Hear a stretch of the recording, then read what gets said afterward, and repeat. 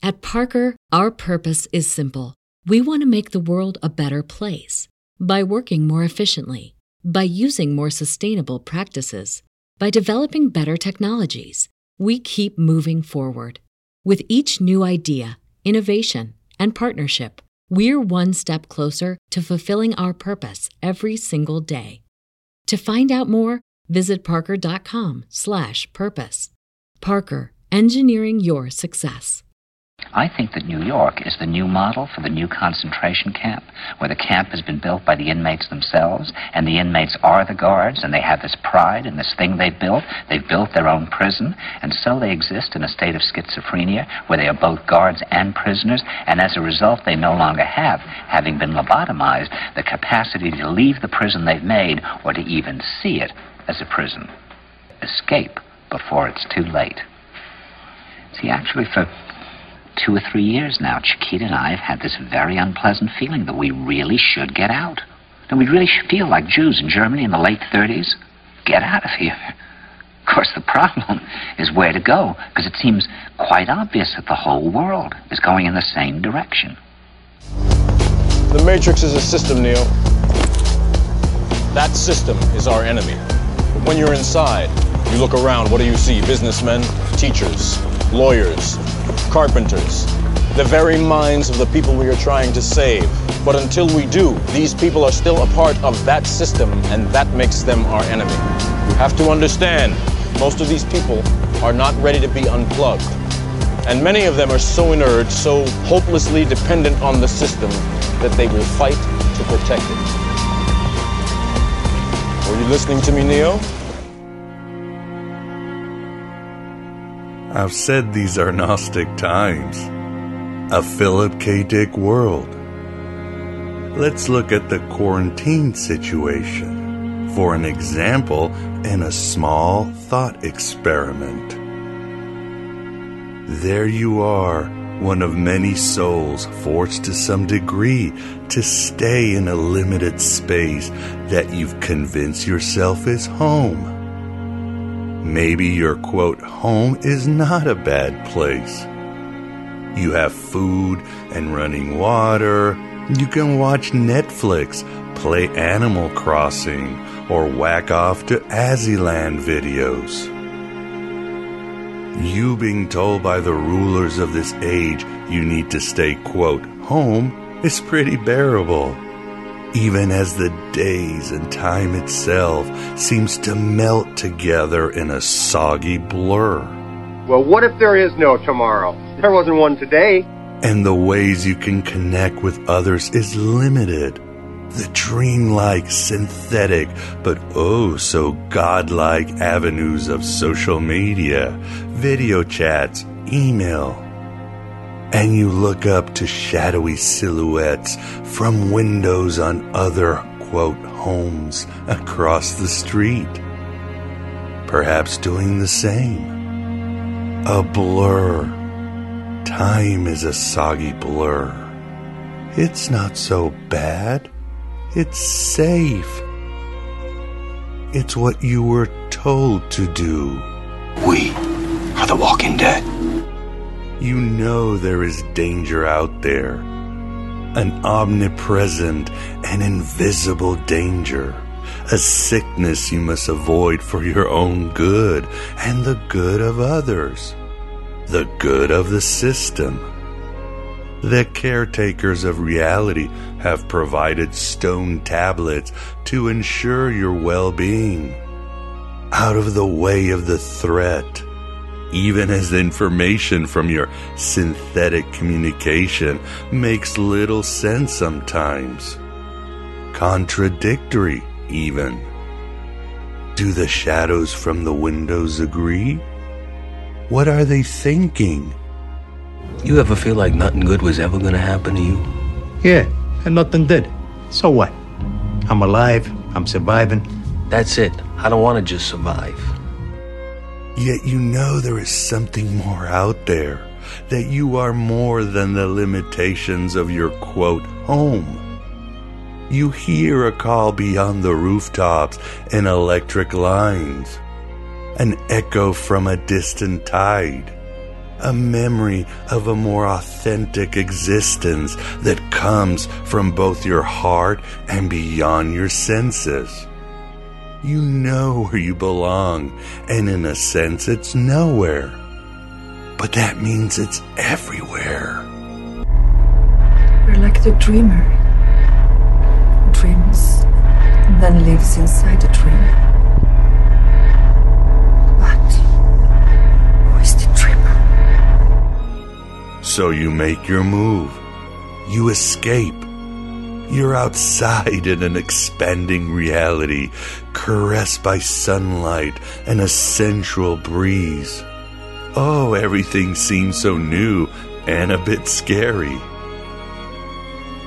Even more alarming, there are guardians out there, uniformed angels. You might have to present magical passwords in the form of casual lies.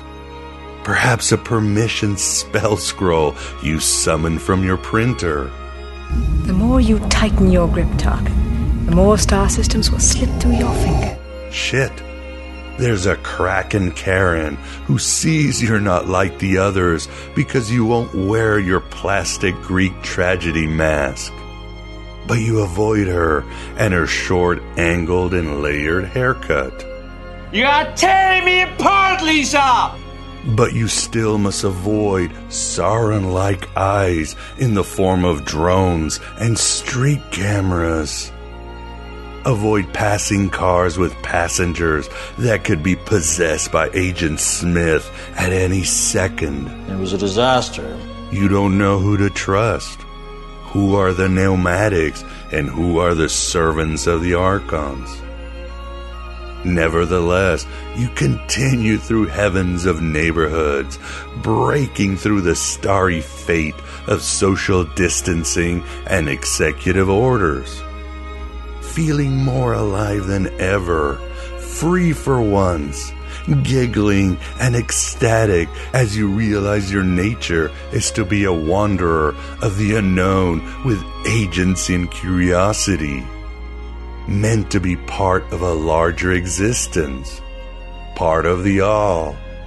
Into a species of pure thought, are you with me? Into something that's like well beyond our comprehension, into a universal consciousness, into God, who is, by the same principle that time is.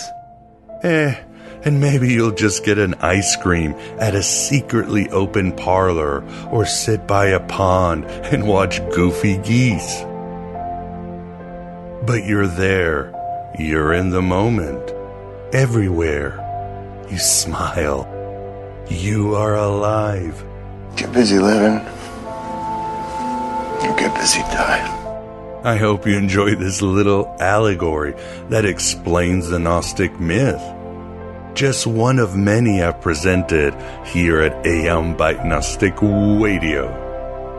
Plato would be proud, and you deserve to be alive. Maybe the quote, home, the material world, isn't that bad like the Valentinians and Hermetics believed. Maybe it is that bad as the Sethians contended. But in the end, the material world is not what we Gnostikoi and Psychonauts are meant to tarry in. We really have no, quote, home anywhere in the grid of the demiurge.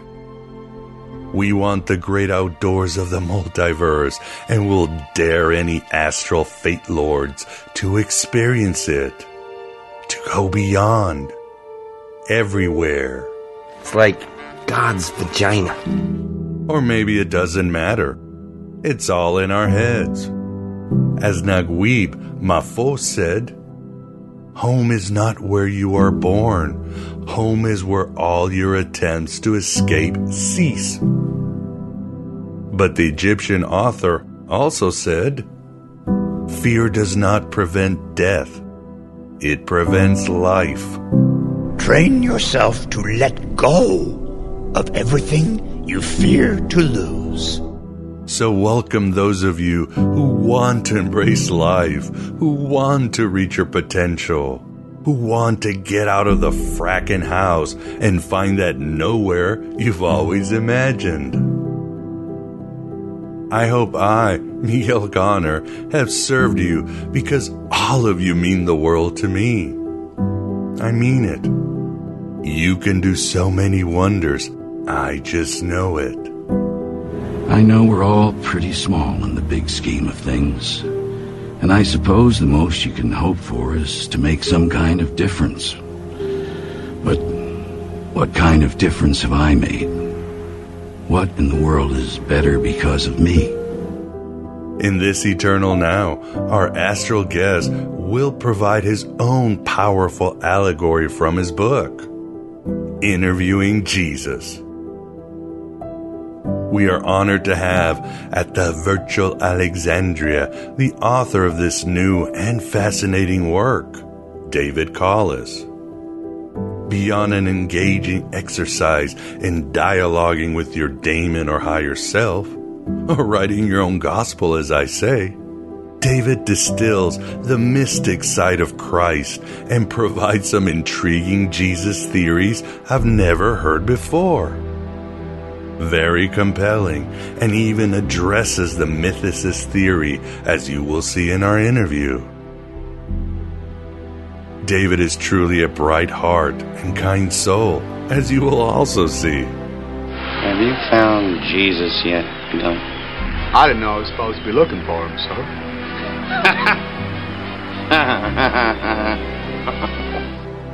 Yes, these are Gnostic times and a Philip K. Dick world. But it's also the age of Hermes, the lord of tricks and transitions, but also the king of wisdom and reason, the patron of thieves and travelers, those like us in the dark alleys of society. Say goodbye to Mithras. Embrace the chaos and innovation of Mercury, the psychopomp and leader of those who wander and are not lost, who never cared about being in a, quote, home. Better to reign in hell than serve in heaven, is that it? Those of us who embrace this age of Hermes will forgo our programming, unlike the rest who will embrace this God's shadow side of narcissism and antisocial cruelty. We don't need to embrace him here because we were already allied to him, as we wanted to never stay home and have those wings in our heels to visit the ponds with goofy geese or perhaps have a little ice cream. I'm glad you're here with me, running with those searching for the truth and avoiding those who have found it. Welcome to the age of Hermes. If it can be destroyed by the truth, it deserves to be destroyed by the truth. We need these Gnostic truths more than ever. Trust me, what's coming the rest of 2020 is far more oppressive. But here we are at the end of the world with the God in the gutter and the despised Philosopher's Stone buried in the mud, with our allegories and our Mercury. As the ending of Grant Morrison's The Invisibles goes, we made gods and jailers because we felt small and ashamed and alone. We let them try us and judge us, and, like sheep to slaughter, we allowed ourselves to be sentenced. See, our sentence is up. Let us out of this cosmic quarantine with our interview with David Collis on his book, Interviewing Jesus.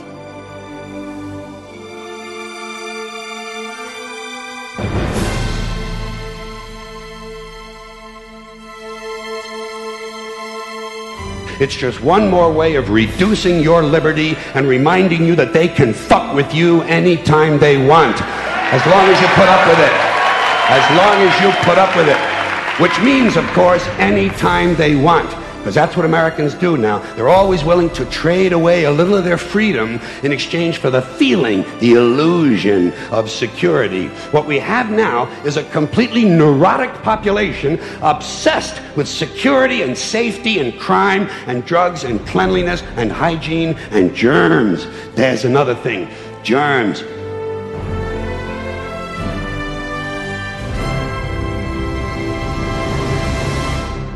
This is the Aeon Byte interview, and with us we have the pleasure of being joined by David Collis to discuss his book, Interviewing Jesus the Man. David, welcome to the show, and how you doing? Hello, Miguel. Thank you for having me on your show, and I'm very excited about this interview.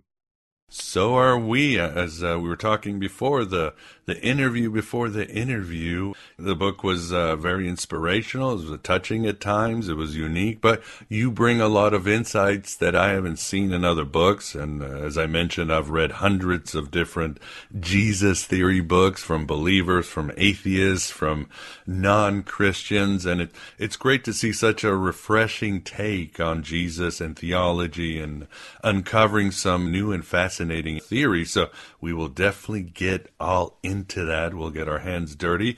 But first, we must also welcome the Moondog himself, Vance Sachi. How you doing, Vance? Oh, I'm fine tonight, Miguel, and looking forward to hearing about Jesus and a new viewpoint. All right. Well, David, why don't we start with you as you talk about in your book, your journey was informed by a mystical experience. So tell us about David and how he became the David that he is today. Okay. Well, when I was 19 years old, I had what is referred to as an existential crisis. I was totally concerned about who I was, where I was supposed to go, what I was supposed to do, and who was God. And that crisis led me into kind of the discovery of religion from a completely new perspective. And that has stayed with me ever since. So that was, a long time ago. At the time, my hair was not gray. And it was a lot longer than it is now. And now I have shorter hair and I have a gray beard. So it was a long time ago. And then I had another profound experience, just as profound as the first one. And of course, that's like, I would refer to that in the Catholic perspective as the dark night of the soul, when you question everything. You question the world, you question God, you question your relationship to yourself, who you are. Everything is in flux and everything is turned upside down. And that was my experience at 19. I had another profound experience 2 years later in which I had visions of Jesus. And one of the visions, and it was more like a visionary type of experience, because it was so real. It lasted 7 to 8 minutes, and Jesus actually walked with me for several blocks. And so after that happened, there was a time in which I walked back that experience and timed it, and it turned out to be about almost 8 minutes. So it was like he was like walking with me. He was in the flesh, so to speak. I knew he was there. We didn't say much of anything except we were communicating telepathically, in which we were just enjoying each other's company. Well, that experience pushed me like a rocket ship into Christianity, and from there I just became a student of the religion. Wow, that's wonderful. And what were some of the figures that influenced you as you began to take the sort of alternative Christianity path? Well, at first it wasn't too alternative. It tended to be more on the Pentecostal point of view, because it was all this spiritual awakening. And so there was this exuberance of the baptism that I experienced, this kind of new life I experienced. I felt like I was, being guided and directed by the Holy Spirit. And so I got myself involved with a couple of groups, and I spent a lot of time researching and reading, one, the Old Testament, two, the New Testament, and then a lot of Protestant theological perspective. So I was interested in Karl Barth and C.S. Lewis and the likes. And then one day, I have to kind of back up a little bit. I have, people would call me, and it's taken a while for me to understand this, but there's a very mystical side to me. And the term that came up, several years ago was empath. So I have this tendency to have, to feel with my heart, to feel with a lot of things at the same time. I have these types of mystical experiences, and they've been with me since I've been a youth, and I never really appreciated them, and I never really entertained it or really kind of gave it much voice, but this experience sure did. So anyway, one day I was on on my front porch, and I was just kind of contemplating my next move and what to do, and I was in my early 20s, and a voice said to me to read Thomas Merton. So I had no idea who Thomas Merton was. I had never heard of Thomas Merton, and here I was being told by some voice that was like inside of my head to read Thomas Merton, which I did. And the first book that I got was The Seven-Story Mountain. I think that was the name of it. It was his biography of how he became a monk. And from that kind of propelled me into experiencing and reading and researching Christianity from a mystical point of view and kind of from a traditional Catholic point of view and from the mystical Christian point of view. And that really, I found my voice. I found a path that I knew that seemed to coincide with the one that I was already walking.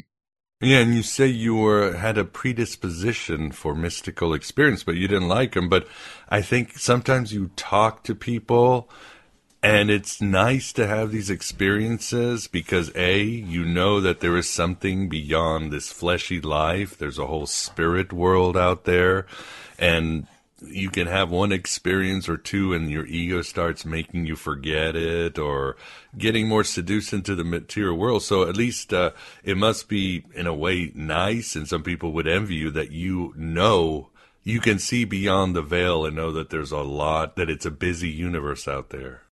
Yeah. You don't have to fear death. I mean, in a way, you don't have to because you know the journey is much longer than your life.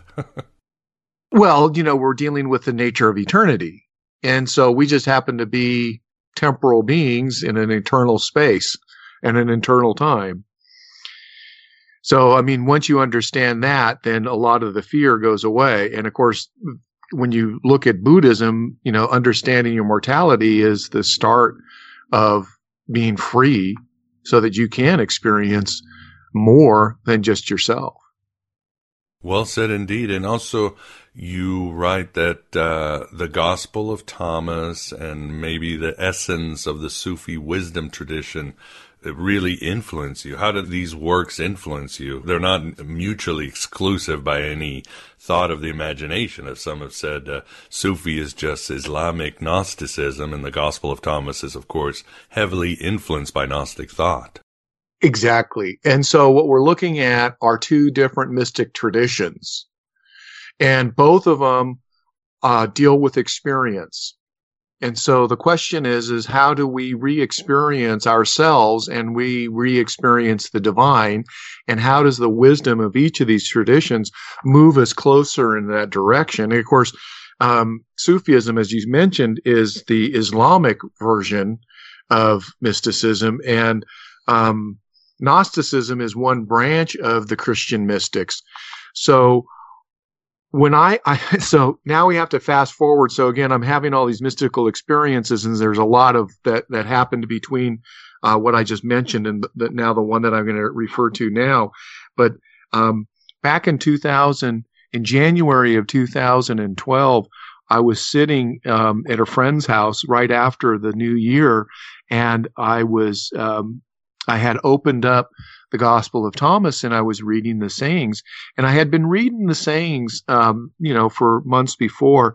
And I thought, boy, I just do not understand one word from what these guys are saying. I mean, you can understand a little here, a little there, but really there was no kind of deep insight into the material. And the same kind of could be said for my interest in the Sufis as well, is that there's this mystical side to, the Sufis, and I just couldn't fully grasp their intention of what they understood about the divine. And so here I have this experience, and the experience was one of these that I wasn't really looking for, and it wasn't anything that I was fully appreciative of, and it wasn't anything that I kind of was asking for either, and yet it happened to me. And in an instant, it was as if the knowledge of the mystic traditions and the religious traditions of the world just downloaded into me. And I got to glimpse into what we would refer to as like eternity. So it was from there that I just went, oh my God, this is so profound. I can see really clearly into all this material. And lo and behold, what was very mysterious in the Gospel of Thomas now became very clear. And then also a little bit on the Sufi side with Rumi and the like, I got to see that as well. So, the idea of the awakening of the self to understand and to understand the self coincided with the idea that the more you understood about yourself and the more you can see about yourself, you're tied directly into the divine. And here I was having this incredibly divine experience. And that got me really excited to understand Christianity from a perspective that I hadn't seen before. And so I felt that it was important to understand Jesus as one, as a mystic, and two, as one who was enlightened. And that the experience had to be very similar to the one that I the one that I had. And that the Father and his understanding of the Father, I think, had a lot to do with mystical experiences. Well said. And so what led you to write Interviewing Jesus? Well, the first thing that happened once I had this experience with the Gospel of Thomas is that I contacted the Unity Church here in Tucson and asked if I can give a 4-part lecture series, of which I was granted. And so I spent quite a bit of time researching and developing these an hour and a half presentations. And once I was done with that, I had a lot of positive feedback from the people that came. It wasn't like there was a huge audience, but I had, about 10 to 15 people once a week that came and listened to me. And from that, I developed this idea, and I tried to understand what motivated the Thomas community. And in it, I started to realize that there's a relationship between the type of person that is receiving this information and the group that is kind of embodies this knowledge. So I saw this direct relationship between these two parts. It's a little bit, the way that I kind of was able to explain this to some friends is just imagine learning math, and you now know, or you now need calculus as part of the next step in your math evolution. Well, the Gnostics were kind of they kind of had calculus, this very deep philosophical understanding that would be equivalent to calculus. So that told me that the group had to be aligned with this concept, and they had to be up and ready for this concept. So once I started to understand this relationship between the material and the individual, I then started to look at Jesus in a very similar light. So what kind of community would be listening to Jesus? What would Jesus have to offer? And what did he offer? And when I started to look at this relationship from that perspective, I started to think about Christianity in a new light. And from there, I started to explore a couple of things about Jesus that I wanted to see in a new light. And at the time, I wasn't fully aware that this is what I was doing, but I think I just followed my intuition. So I had spent some time with a Jungian analyst, and I was involved with analyzing my dreams, and I spent 3 years with this woman. And I started to realize with Jesus that there was an element which I would say, when it comes to psychology, that what one says and what one does reveals a lot about that person. So I thought, I need to do two things. One, I really need to understand the historical context of Jesus, and two, I'm going to go ahead and do what the Gospel of Thomas did, and that is, I'm going to isolate Jesus's sayings and put a lot of his sayings into one giant opus. So I cataloged all of his sayings, and brought all these sayings into one big file, and it turned out to be 25 pages. And from there, I started to break that down into subject and theme, and then I started to analyze the person, and I'm asking myself, what kind of person would say this? What kind of experiences would this person need to have to be able to speak in these terms? And then I got so far to ask myself, well, where are these sayings being inspired from? Are we supposed to believe that Jesus is inspired and that everything that came out of his mouth was ultimately, God, the Jewish God? Or is there some other inspirations that Jesus is referring to and is inspired by?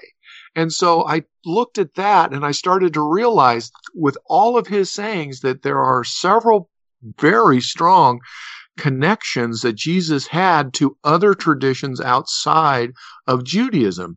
So I saw elements of Hinduism, I saw elements of Buddhism, I saw elements of Taoism, and I saw elements of Confucianism, and then I saw elements of the Egyptian Book of the Dead, and then I started to see Greek Platonic thought, and I thought, well, why is all of this material in here?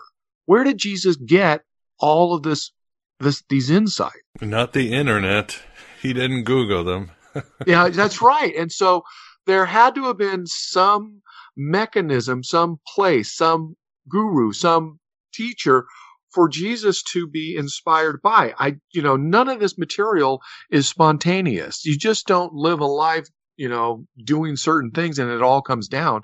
There was an element that had to have occurred, and Jesus had to embrace for all of this information to come to him.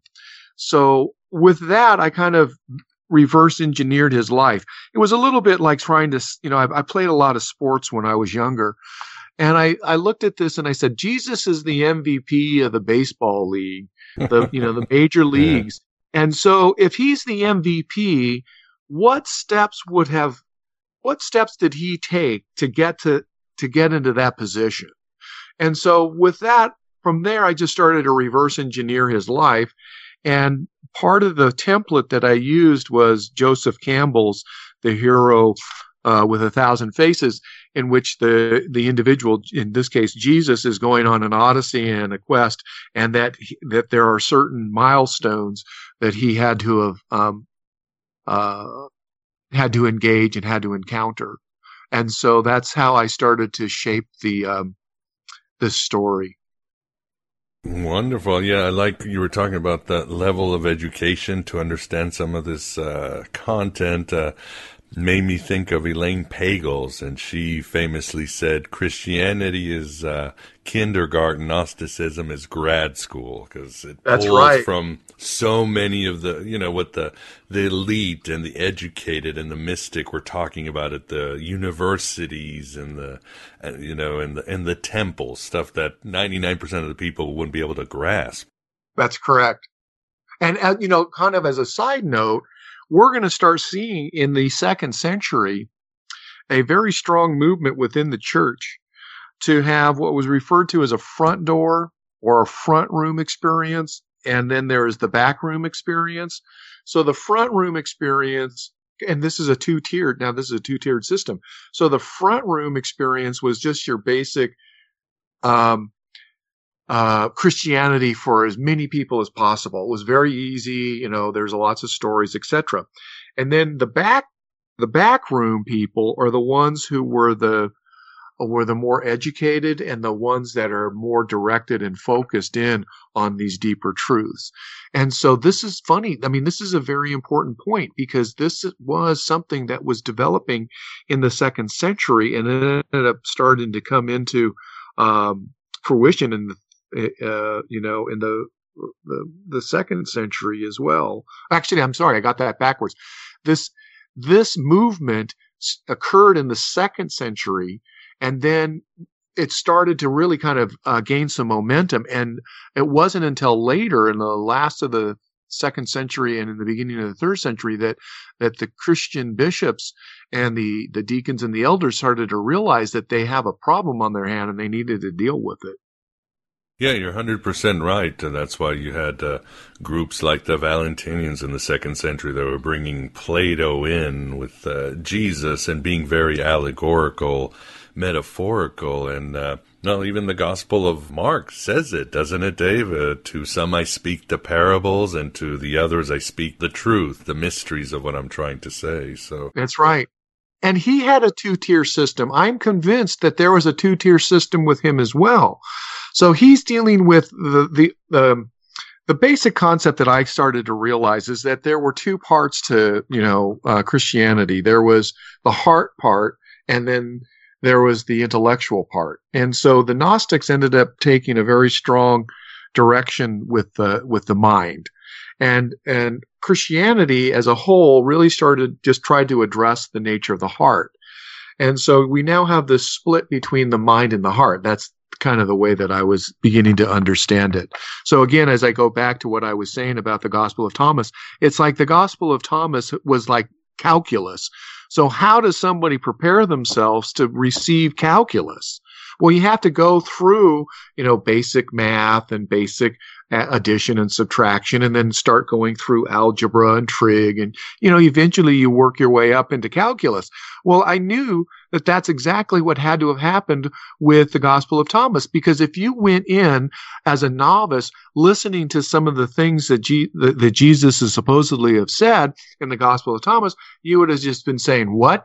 And that's what happened to me before I had this mystical experience. I couldn't understand a word they were talking about. And then, like I said, I had this experience in which my mind kind of opened up. I had an enlightenment, and I got to see all this stuff for what it was. Yeah, wonderful. So you would say, for the audience, Jesus came from a very educated background. That's where he was able to get all this knowledge, which most people couldn't get. Well, okay, let me go back and tell you what I had as I reversed engineered his life, what I believe had to have happened to him. So, I am convinced this is Jesus's backstory. I can't tell you how all of this fits together, but I can tell you these are the types of things that occurred to him before he started his ministry. So I kind of I broke Jesus's life up into several different parts. And so the first part is, well, we know what the end was, and we know what his ministry was. So there's a period of time in his life in which we can kind of define, because at least it was written about and we have it in the Gospels. But then there's all this other material that wasn't written about, and there's that big gap between the time he was 12 to the time he started his ministry. And it was that period of his life that captivated me, and I wanted to understand what had to be in that life for him to be able to conduct his ministry. So his ministry is the end of whatever occurred to him, but there are other things that had to have occurred to him for him to be able to do that. So this is what I came up with, and I believe that this is pretty close to being accurate. Jesus was born into a devoted and pious family, and that family had connections. Jesus's family was wealthy, and they owned some form of estate. And I believe that estate was involved with either agricultural products, some type of merchandise, and that there is some construction or some building part to the family. Jesus and his family, particularly his mother, and I believe his father as well, had some strong sense of destiny, that Jesus was destined to do something very special. And that sometime between, the 13 to 17, Jesus left home. So here's the idea that Jesus left home, and this idea comes from the prodigal son, that the son comes back to the father. And I felt that was important for Jesus, that he ended up leaving and going somewhere. There was whether before or after this leaving of the family, Jesus was involved with some very heavy learning and education. But definitely when he was on his own and he was off somewhere, most likely in the East, I mean, it's hard to imagine how he can have all these different esoteric understandings of Eastern mysticism without going there. So that made me believe that he went that way. And that while he was there, that he studied and he learned and he practiced a lot of the spiritual knowledge. With that, I've been able to identify at least 4 very, very profound experiences that Jesus had. And these were all before his ministry. One, Jesus had some type of enlightenment experience. In my book, I knew that I knew Jesus was a mystic, and I knew that Jesus had to have some very profound spiritual experiences. And so I had to ask myself, here are all these different components that Jesus is involved in. He has an open mind. He has an open heart. He seems to know how to heal people. He was super brave and super courageous. And I felt, he overcame the needs of the body. So I've identified 5 basic components within this life. And I asked myself, well, how do you do all of that? I know what an enlightenment experience is, so I know that your mind can open, but how do you open up your heart? And how do you have all these other experiences, particularly the type of experiences to overcome the needs of the body? So I kind of identified that Jesus, during his ministry, he experienced what I refer to as feats of endurance. And so the first feat of endurance was 40 days out in the desert. And then the second one was his ministry and the demands of the ministry. And then the third one was his willingness to sacrifice himself. So I knew that Jesus had a profound religious experience, and I just believed that maybe he had a near-death experience. I also know that Jesus was robbed and beaten. I know that he also had some type of sexual experience, and that this sexual experience shamed him.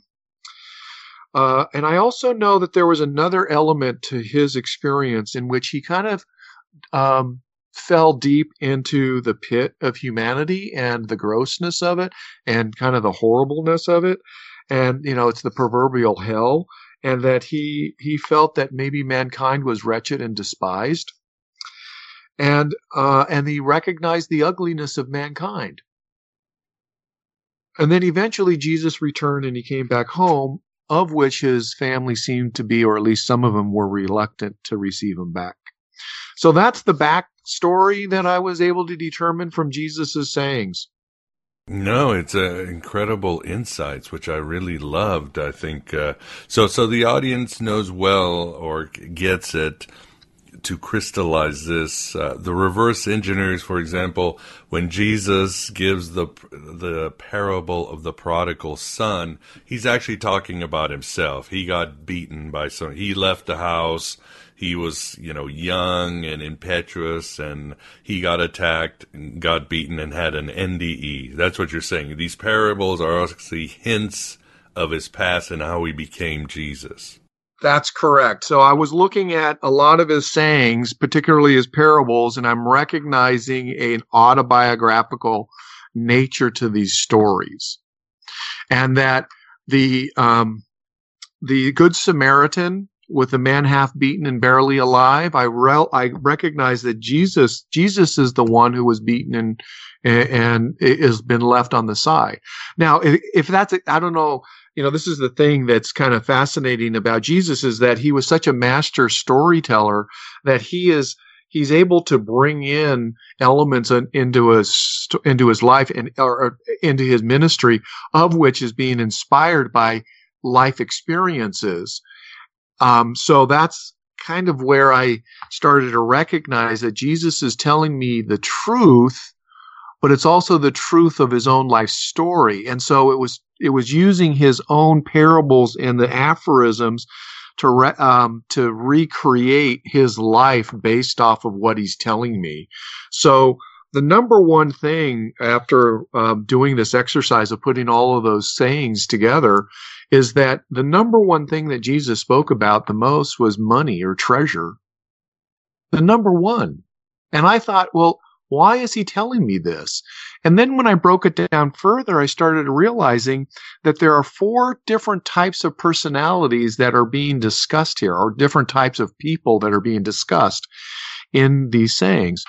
There is a person who knows something about like a plantation, those elements. It's kind of like that's a derogatory term today, but at that time people would grow dates or palms, had palm trees, and then they would make olive oil from the trees. And so that was a type of industry that people were involved in. And it sounded to me like Jesus came from a family that had a cash crop. The other part to all of Jesus's money sayings was there was this very strong element of the merchant.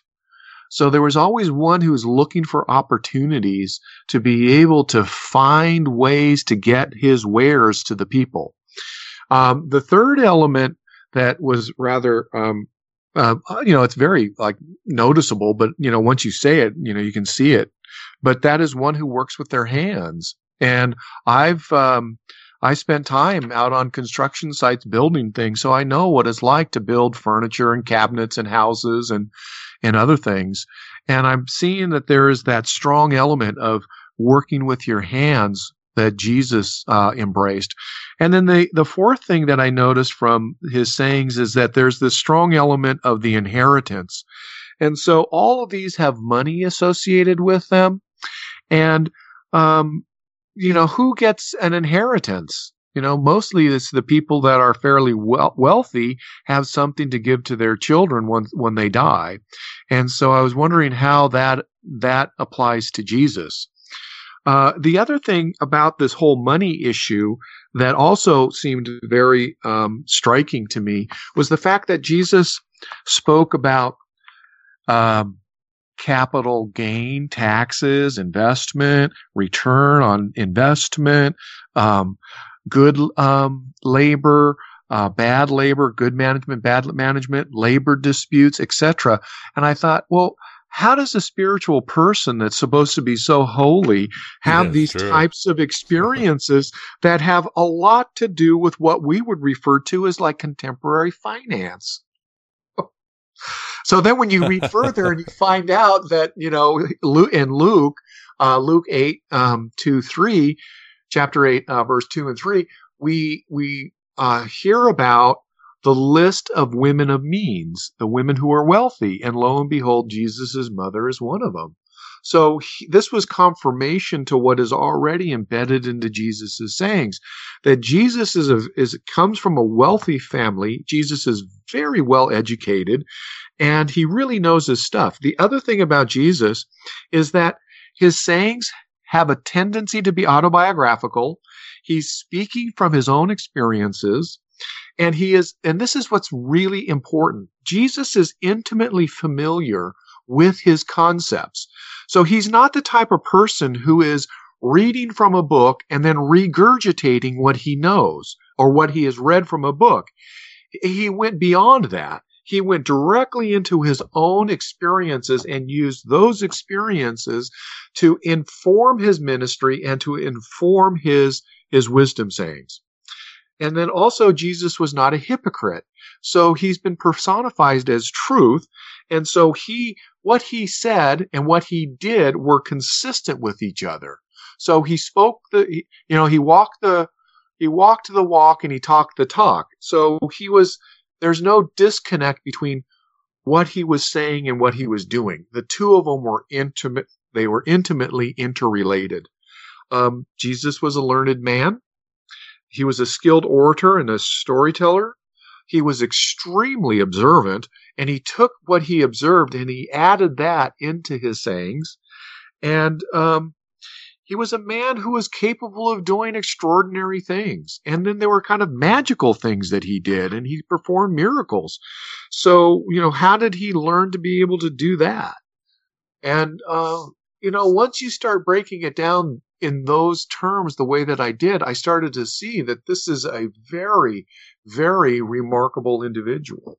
And I didn't want to look at look at him from a theological point of view, that he's the Son of God, or he's the Redeemer, he's the sacrificial lamb, or he's the second Adam, etc.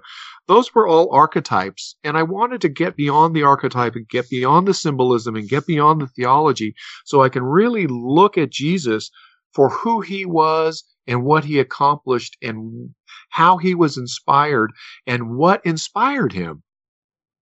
Oh, I love your view in this adventure with Jesus. And for the audience, the book is couched basically as the title. David and Jesus have a conversation, not just in one room, but there is a scene where you guys go to the coffee shop and have a latte, and Jesus, I think in another scene, he gets wet and he has to dress up as like a cowboy because you guys were standing in the rain. So it's, I had it so that we were walking the labyrinth and we were out in the rain. Yes, these are great scenes and I loved it. So I don't know if it's a side note, but of course in my head I'm thinking, well, what if they did a movie? And then I was thinking, I wonder who would play Jesus. Have you ever thought of that, David? Well, okay, this is a very intriguing point that you bring up. So along the way, as I was writing this book, I tried to imagine myself as if I had a movie camera and that I was walking with Jesus on his ministry, and I was trying to, put the camera, right behind him or right in front of him, or just look around and say, hey, what's over there? What's going on over there? What am I hearing? What am I seeing? What am I, who's following me? How big does this trail get, of people that are, following me? At all times, I try to imagine myself being a director or a cinematographer looking at Jesus while he was engaged in his ministry. And so I wanted to bring it down just to that level, because one of the things that happens is when you read the New Testament, you kind of get out into your mind and into your head and you start seeing things from a theological perspective, but it's hard to see the type of things that Jesus was engaged in. And I wanted to engage the reality of his life and his life and his society and his times. So I wanted to put on his robe, put on his sandals, and kind of walk his walk and look through his eyes. And I asked myself, what would I be seeing? What would I be feeling? What would I be hearing? Yes, I thought of that too. And I thought of what actor would play him, although I have no idea. I'm sorry. I know. So, do we go back to the loop? Yeah, would it be like, would you go back to the actor Jim Cavella, I think, is that his name, that played The Passion of the Christ? Yeah, or Max von Sydow, or God, there's Max died. Yes, great actor. And I know.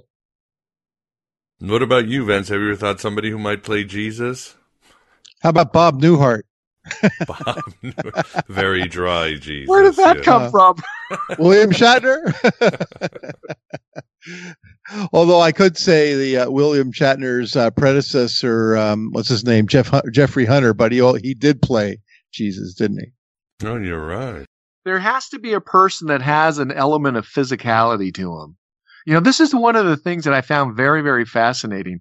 Miguel, as you know, Plato, I think his family was stonemasons, weren't they? He was constantly out like building things with stone, and yet his mind had this incredible ability to kind of go deep, deep, deep into philosophical understanding. And there was an element of Jesus that I saw had a physical side to him, and yet he had a very refined spiritual, intellectual side about him, and a very kind of a diplomatic kind of way. And so I thought these are two very interesting impulses, to have the physicality to overcome the bodies and to overcome the need of the body, and then, build things with his hands, because it says that he was a carpenter, and yet at the same time just have all of this depth of wisdom, and then the ability to share that. And so there was kind of a refined quality to Jesus, as opposed to, say, somebody like, it looked like, from my perspective, John the Baptist was a little bit more rugged. He put on sackcloth and ate wild locusts and ate honey. And I just thought, boy, that's just a real aggressive kind of a guy. And he got into people's faces, all the time. Of course, Jesus did too. Yeah. And, and also that's a trait of the Galilean prophets. Yes, you go with that. Yeah, they had their issues, they had their power. You describe it. Yeah, I see Jesus as this perfect blend of a stoic and a sort of a Dionysian. He's very powerful. You said your character says that he's an entrepreneur. He's always looking for something different, a way to tweak thing or innovate thing, including spirituality. And you talk about a carpenter. Yeah, I think twice he's called a tecton, which could be a Freemason, not necessarily a carpenter. So it's a builder. A builder, yeah. A builder. Freemasonry is the builder that was able to build whatever they felt was necessary. So he's building this new community out of all this wisdom. So. Oh yes, I see it very much there. And you said that. I'm trying to back up because this show, we've done many, many shows on Mary Magdalene, the Divine Feminine, Sophia, some of the other, strong women in history or more influential women in history that have been overlooked by the victors that write the history. But so I was, of course, very touched by how you portrayed Jesus and Mary Magdalene. It makes sense. But you said that he had a sexual experience, but correct me if I'm wrong, it wasn't he and Mary were soulmates from the very beginning. I think it was before he met her. Ah, okay. I thought maybe they grew up together and then they were sweethearts and then I think that there's an element of that they knew each other from a very early stage. Yeah, and later on she became his soulmate. Right. And then, of course, again, you have to kind of go back. When I was thinking about some of this stuff, and as I mentioned earlier, I want to just kind of throw out another metaphor. So just imagine that you're a sailor and you've always been sailing on a boat that's like 25 feet, and your harbor is, just a small harbor for small boats. And you go out one day, kind of past the horizon line and past your level of, comfort, and lo and behold, out there in your little 25-foot sailing boat, you come across, the super tanker that's like 1,200 feet long. And you go, what the hell's that? And you go, I know that ship, of course it's bigger than anything I know, but I know that ship has to go to a harbor. So what kind of harbor can handle that size of a ship? And so you start seeing the relationship between the ship and the harbor. And of course, the third part of that is the society that has the capacity to manage the scale. So if your reference is only a 25-foot boat and all of a sudden you see this giant ship out there, all of a sudden you're going to be having some type of out-of-body experience, recognizing that your whole life has seen the world only from one perspective. And so kind of using that as the metaphor and as a gauge, I started to ask myself, if Jesus is everything that I'm just mentioning, he's super smart, he comes from a wealthy family, etc., well, what kind of person would Mary be? I mean, I can't imagine Jesus just, looking after somebody who's like really, I'm sure she was probably beautiful, but I can't imagine him just saying, oh, all I want is beauty. I would imagine he wanted somebody in a kind of in the same make and model and kind of thinking as Jesus.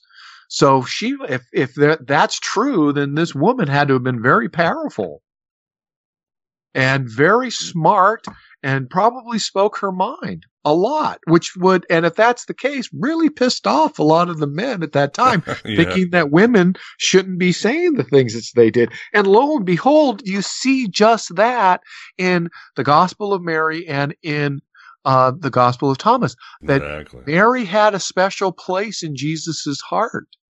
And he's told her things that the other men couldn't understand. And they were upset by that.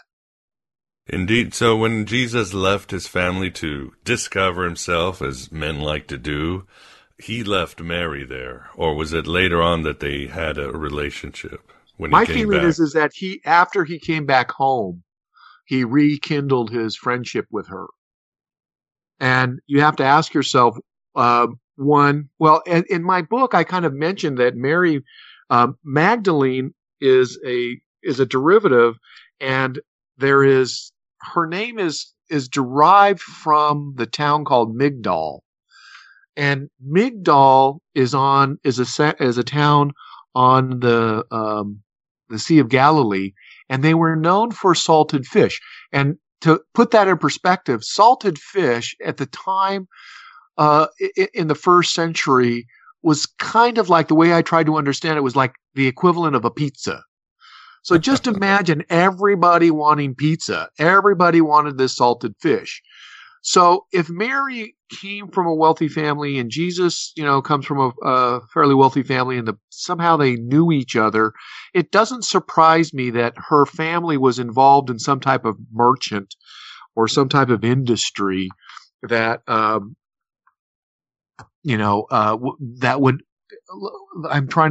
I'm not saying this right, but anyway, it seemed like it was very consistent with Jesus's understanding of money. So Jesus seems to have this, complete grasp of money. And the question is where is he coming up, and where is all this understanding of money coming from?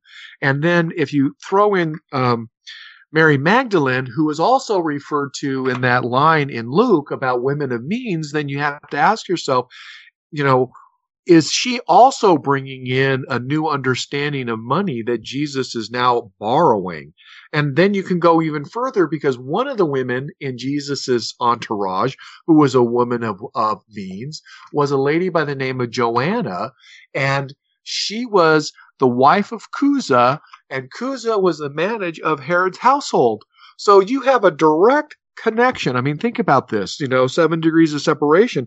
You are one person, you're 2 people away from the king of Israel with this woman. So this is you have to really stop and think about what this is meaning and what was going on. So, there's so much that I was really working through, and I just tried to, somebody asked me, he says, well, how did you come up with this? And, why did it take so long to write? And it's like, well, look, I had 1,000 pieces that I was trying to deal with, and I'm trying to mesh 1,000 moving parts into one coherent whole. And that's no easy task.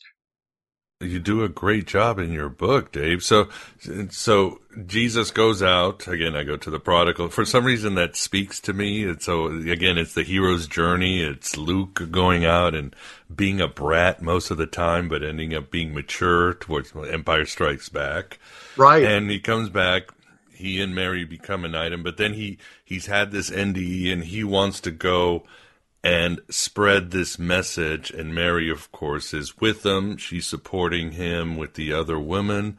So that brings us to a really fascinating, well, your whole book is fascinating, but this definitely brings us to some Gnostic territory, because as you and Jesus are talking about in the book, the idea of what was Jesus going to do? He's got this incredible information, but guess what?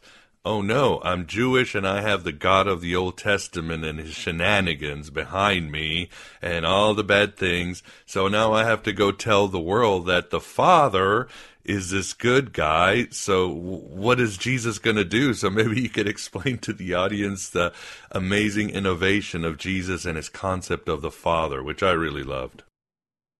Okay, so this is the crux of the whole thing. So what's motivating Jesus? So we have, the basic Christian concept is the nature of salvation, that Jesus was the sacrificial lamb. He's the Son of God, and he performs the one basic act, which is to sacrifice himself as the suffering servant on the cross and die, and then fulfill this mission that he's on.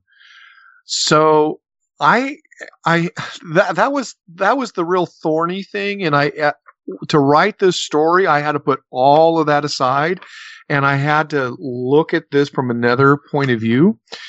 And I have recently had to go, okay, I had those blinders on. I was looking at it from this point of view, and I didn't want to address this kind of material. So now that I have done this and I have conducted all these interviews and I've really spoken a lot about this, what can we look at now that might be truthful?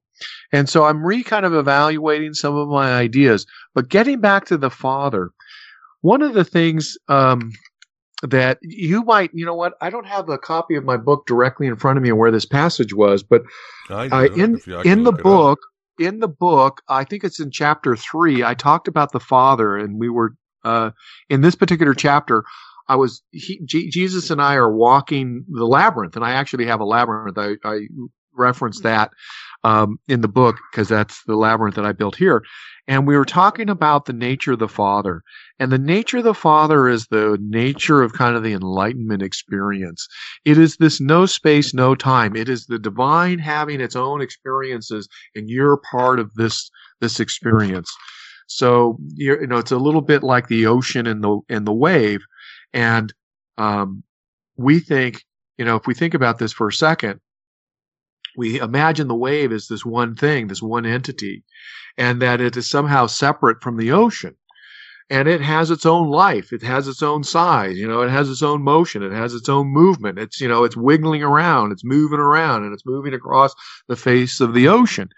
And at one point, the wave is just, I kind of imagine the wave kind of like the ego is thinking about itself going, God, I'm so big, I'm so powerful. Or, oh, I'm just such a little thing, And it's having this conversation amongst itself about what it is.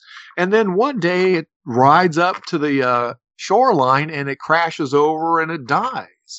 And all the while it was thinking of itself as being very separate. And then once it dies, it realizes, oh my God, I'm part of the ocean. And so that's how I started to see this enlightenment experience, and that Jesus was exploring the Father from that perspective. So there is it's the wave the wave recognizes that that it comes from the ocean, and the ocean is the grand experience of everything.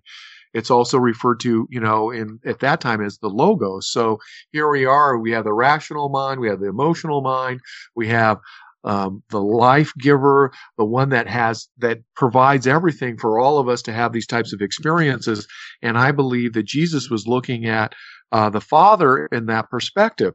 So he's moving outside of the norms of Yahweh and Adonai and Elohim to embrace a bigger idea, I think, than not the creator God, but something that was actually before that as kind of a nothingness or emptiness, the great mystery, etc., that kind of thing. And that the Father, as I was doing my research, I tried to recognize that the Father had to come somewhere. Not that Jesus can't invent this, but he had the mind to be able to do it. But I think that he borrowed the concept of the Father, and I found that Pythagoras used the Father to reference the One that is behind everything. And that it was also the Father that everybody recognizes because everybody has a father, whether it's good or bad. I think he recognized that there was an intimacy with the Father, and that intimacy was what was guiding and directing him to create a very intimate experience for everybody that was with him, which is why I think he was so authentic, is that he himself was having these direct relationships and direct insights and direct kind of connection with the divine that he referred to as the Father. And of course, his ministry is also about the community, and that the community is a type of family in which people are brothers and sisters. We are at the end. First, I'd like to say, Vance, thanks for keeping us company in this journey. Oh, it's my pleasure, and it's been a very fascinating perspective on the life of Jesus. So thank you, David. Good luck with the book. Vance, thank you so much. I really appreciate your work. And Miguel, thank you for your work as well. This is all very important, and it's all needed. I agree. More than ever, we need that message out. Yeah, well, You know what? There's a lot of ancient traditions and wisdom out there that we just have lost. And, we need to bring it back and kind of resurrect it. You're 100% right, and that's what we try to do here at Aeon Byte Gnostic Radio, Vance and I. So, but David, thank you for bringing so much to the table, for making this podcast richer, and the audience will be much richer after they listen to your words, or your gnosis, as we like to say, and good luck with your book and everything else. Thank you very much. I appreciate it, and thank you for having me on your show. And there you have it, my beloved truth seekers. The first part of our interview with David Collis. The mystic side of Jesus is pretty cool, eh? It gets better in our second part. David goes further into the concept of the Father. As mentioned in the intro, he'll grant his views on whether or not there was a historical Jesus, as well as the mythicist argument and counter-argument in general. David will share the important idea of understanding the volatile atmosphere in the times of Jesus, and certainly additional insights on the Gospel of Thomas and the Gospel of John. We discuss more on the mystical experience. And then David provides a different take on the death of Jesus, and much more. This all will get you closer to finding your own personal Jesus, and a deeper understanding of the story of Jesus as a whole. So become an AB Prime member or patron at Patreon for the full interview, as well as many other cool bonuses. Just go to thegodabovegod.com or message my ass. Welcome to the age of Hermes, these Gnostic times, and a Philip K. Dick world. Everything has changed forever, and a spiritual solution away from the norm is your best route out of the black iron prison. So continue helping me grow this red pill cafeteria. We need Gnosis more than ever, and we've only just begun reaching those who need to wake up. You won't find this high-quality Gnostic and Hermetic wisdom, or guests and their unique insights anywhere else in cyberspace, or even meat space. Thanks for being here. Thanks for being yourself, your true mercurial self. Hello and goodbye, as always.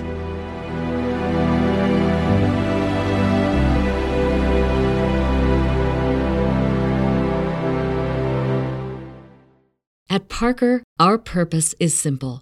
We want to make the world a better place by working more efficiently, by using more sustainable practices, by developing better technologies. We keep moving forward. With each new idea, innovation, and partnership, we're one step closer to fulfilling our purpose every single day. To find out more, visit parker.com/purpose. Parker, engineering your success.